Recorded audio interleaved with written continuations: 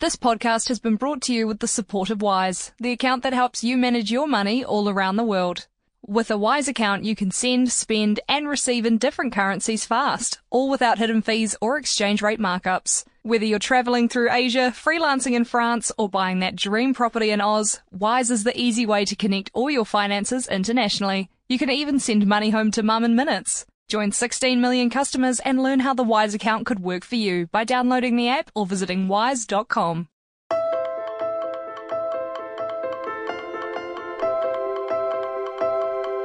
Kia ora, I'm Damien Venuto. It's March 7th and this is The Front Page, a daily podcast presented by the New Zealand Herald. Half of mortgage holders in Aotearoa will take a hit of hundreds of dollars as they refix their interest rates within the next 12 months. This will heap financial pressure on homeowners at a time when house prices are also steadily declining. Amid all of this, business confidence is also on the slide and bosses are starting to pull back on hiring new staff. So how much will this mortgage shock hurt? Will renters end up being hit the hardest? And when can we expect to start seeing things turn around? Today, Westpac's senior economist Satish Ranchod crunches the numbers on the big economic squeeze heading our way.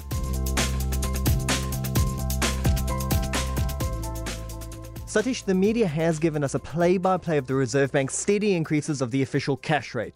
Where are they currently sitting and how much higher are they likely to go? The official cash rate is currently at 4.75%, and that's the highest it's been since 2008.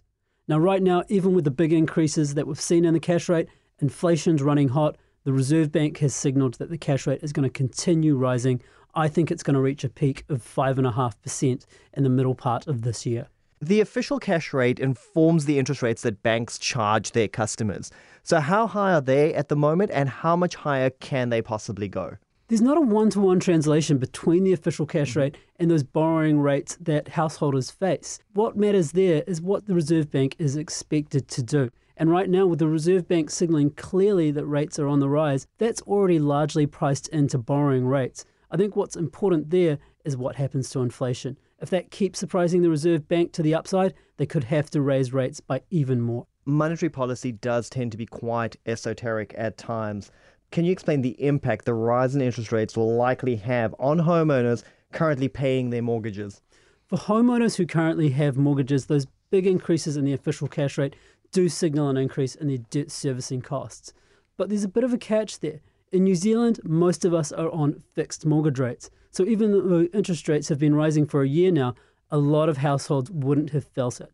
But that is going to change over the coming year. In fact, over the next 12 months, about half of all mortgages will come up for repricing, and many borrowers will face large increases in their mortgage interest rates, in some cases around 2 to 3 percentage points. What does that look like for a household? Can you give us a sense of what a household, say, with an $800,000 mortgage might be experiencing if that happens? For an average household across the country, the increases that we're seeing in mortgage rates could see their fortnightly payments rising by about $500 per fortnight in most regions. In Auckland, where house prices tend to be a lot higher, that increase could be more like $900 a fortnight. That's going to be a big bite out of families' disposable incomes. We're looking at going from 3.5% to the high sixes, which is, a significant and sharp increase. And given we're relatively new homeowners with not a huge amount of the principal loan paid down, that equates to the neighbourhood of about $2,000 extra a month. The impact of this won't be uniform across all households. So who will end up paying the most for these sharp increases in interest rates? The borrowers who face the largest increases will be those with the largest mortgages. Now, those tend to be families who are a little bit older. They tend to have higher levels of income and savings. But right now, we've also seen a large number of families getting into the housing market for the first time just over the past couple of years. And I think those families could face some particularly tough financial pressures. Not only are they seeing interest rates rising, but they haven't had the same chance to rebuild their savings rates. And in many cases, they would have seen the value of their house dropping substantially. That signals a lot of pressure on their finances. I suppose inequality in New Zealand is already very high, so are we likely to see a domino effect where this pushes that even higher? There's not a clear translation between interest rate changes and inequality in the economy. If you think about when interest rates rise like they do now, well, that's adding to debt servicing costs, but it's also pushing house prices down. That's helping affordability in one way. On the other hand, if you have low interest rates like we've had for the past few years, you actually see very large increases in house prices. That's a big challenge for a lot of families. Ultimately, if we want to address affordability and inequality in the economy, it's going to be quite a complex problem for us to address. Interest rates alone won't do it. So major banks do have a stress test that they apply to giving mortgages to applicants. At what level is that stress test sitting, and how close are we getting to the higher side of those estimates? Those stress tests do change over time depending on where we are in the cycle. The key thing is when you apply for a mortgage, you're not going to be tested at what interest rates are going to be doing to your finances when they're extraordinarily low. It's going to be more a test of can you still meet that debt when interest rates rise or if they're a bit tighter. And in most cases, that should mean that families are coming into their current debt position with a bit of a financial buffer, which should help to mean that they get through the current change in financial conditions with a little less pain than it would have been otherwise. Given that changeover could see some households paying $900 more a fortnight, could we see more New Zealanders lose their homes in the coming year? What we have seen is an increase in the number of households who are coming under financial pressure. But that's after that fell to extraordinarily low levels over the past few years when we had strong economic growth. Essentially, it couldn't go much lower.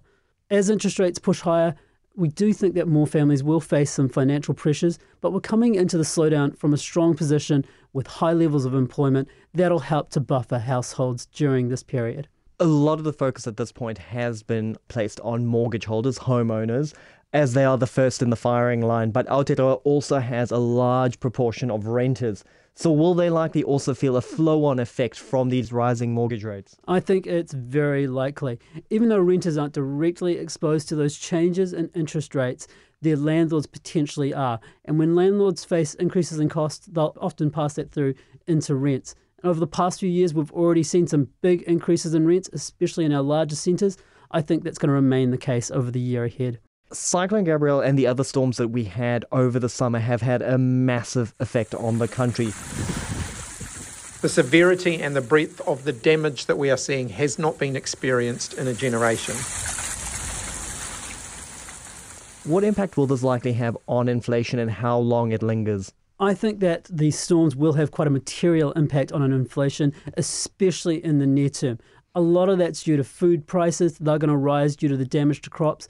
But we'll also see increases in the prices of things like vehicles, insurance premiums, maybe even local council rates.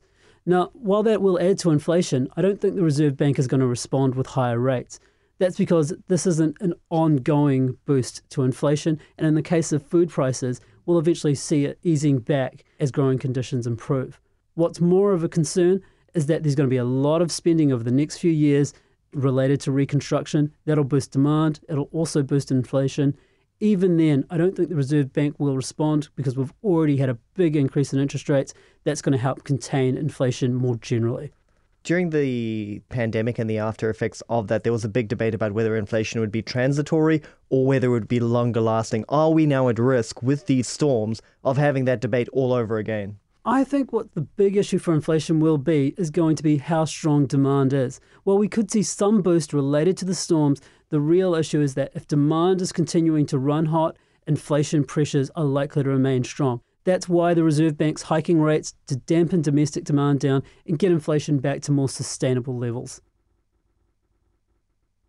When do you think we can expect interest rates to start coming down again, and what factors will determine how quickly that happens? Before the Reserve Bank really looks at cutting interest rates, they're going to want to see that demand is cooling and inflation is on a downwards trajectory. And I think the conditions for that are already baked in. Interest rates have risen strongly. That'll weigh on economic activity and inflation over the year ahead. I think the Reserve Bank's probably going to look at beginning to reduce the official cash rate in the early part of 2024. The Reserve Bank's OCR moves have been described as a bit of a blunt instrument in that its effect tends to hit poorer New Zealanders harder. Are there any alternative economic approaches that we could perhaps use to temper inflation? Interest rates do tend to have quite a wide-reaching effect on the economy, but that's often what we're trying to do when we're leaning against inflation. Inflation is really a widespread change in prices, and we need to have a widespread dampening impact to get that under control. There are other methods we could look at to control prices, like direct government control of certain prices, but those tend to be quite inefficient. They can tend to result in some unwanted distortions in the economy. Ultimately, while interest rates can have a blunt impact, I think they're probably the best way, but we might want to look at other policies to support households during tough times. I think the biggest problem with interest rates rising is the shock that it gives to homeowners, right? So in other countries like the US, homeowners are often able to lock in set interest rates over a much longer period. What would it take for New Zealand to adopt something similar? Those lifetime mortgages are really only used in a few countries like the US.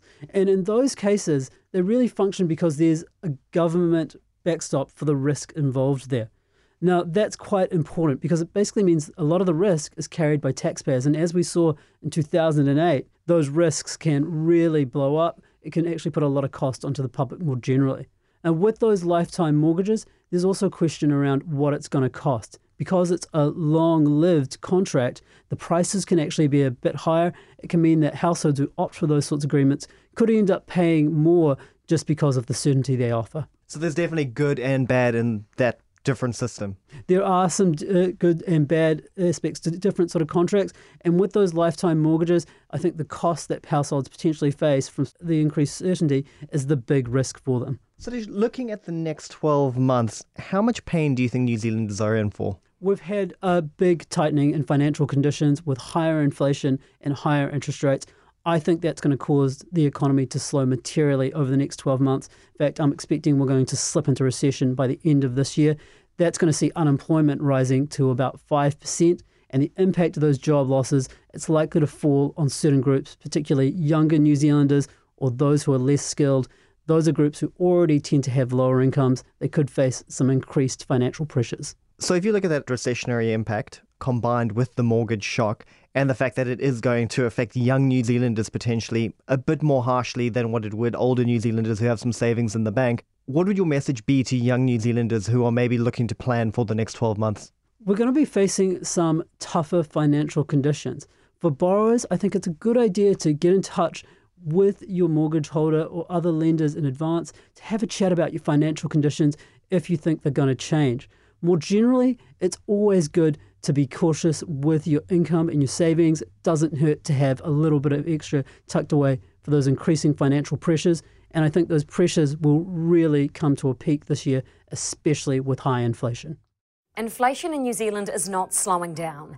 It rose 1.5% in the December quarter, keeping the annual rate at 7.2%.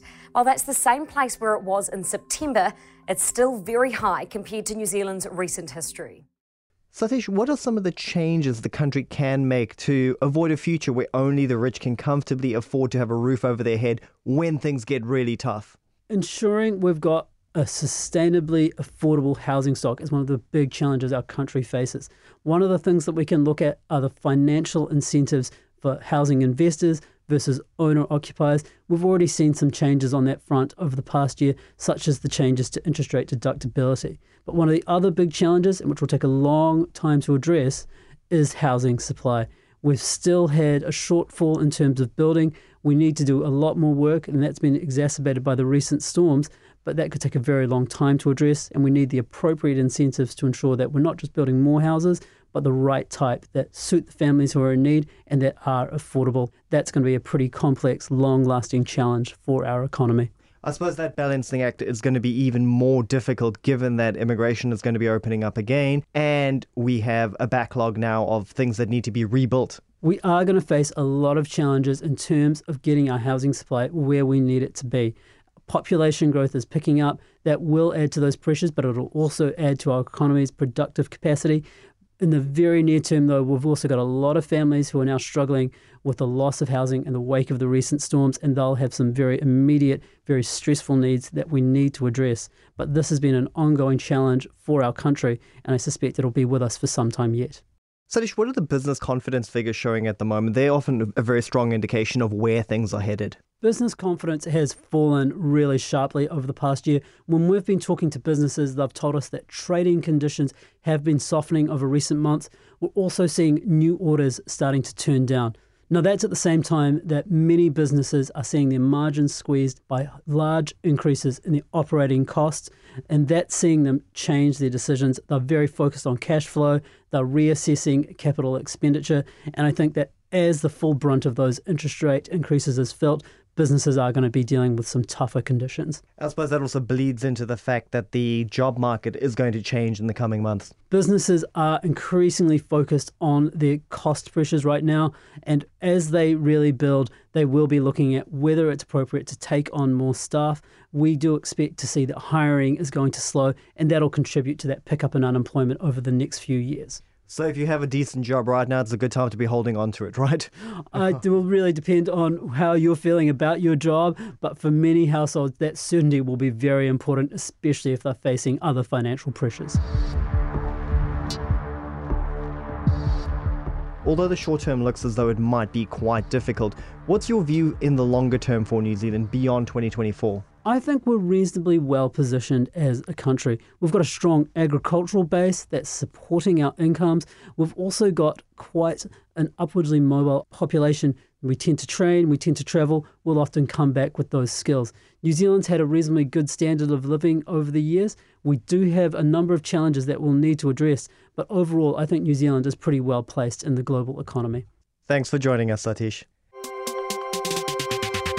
That's it for this episode of The Front Page. You can read more about today's stories and extensive news coverage at nzherald.co.nz. The Front Page is produced by Sean D. Wilson and Paddy Fox with executive producer Ethan Sills. I'm Damien Venuto. You can follow The Front Page on iHeartRadio or wherever you get your podcasts, and tune in tomorrow for another look behind the headlines.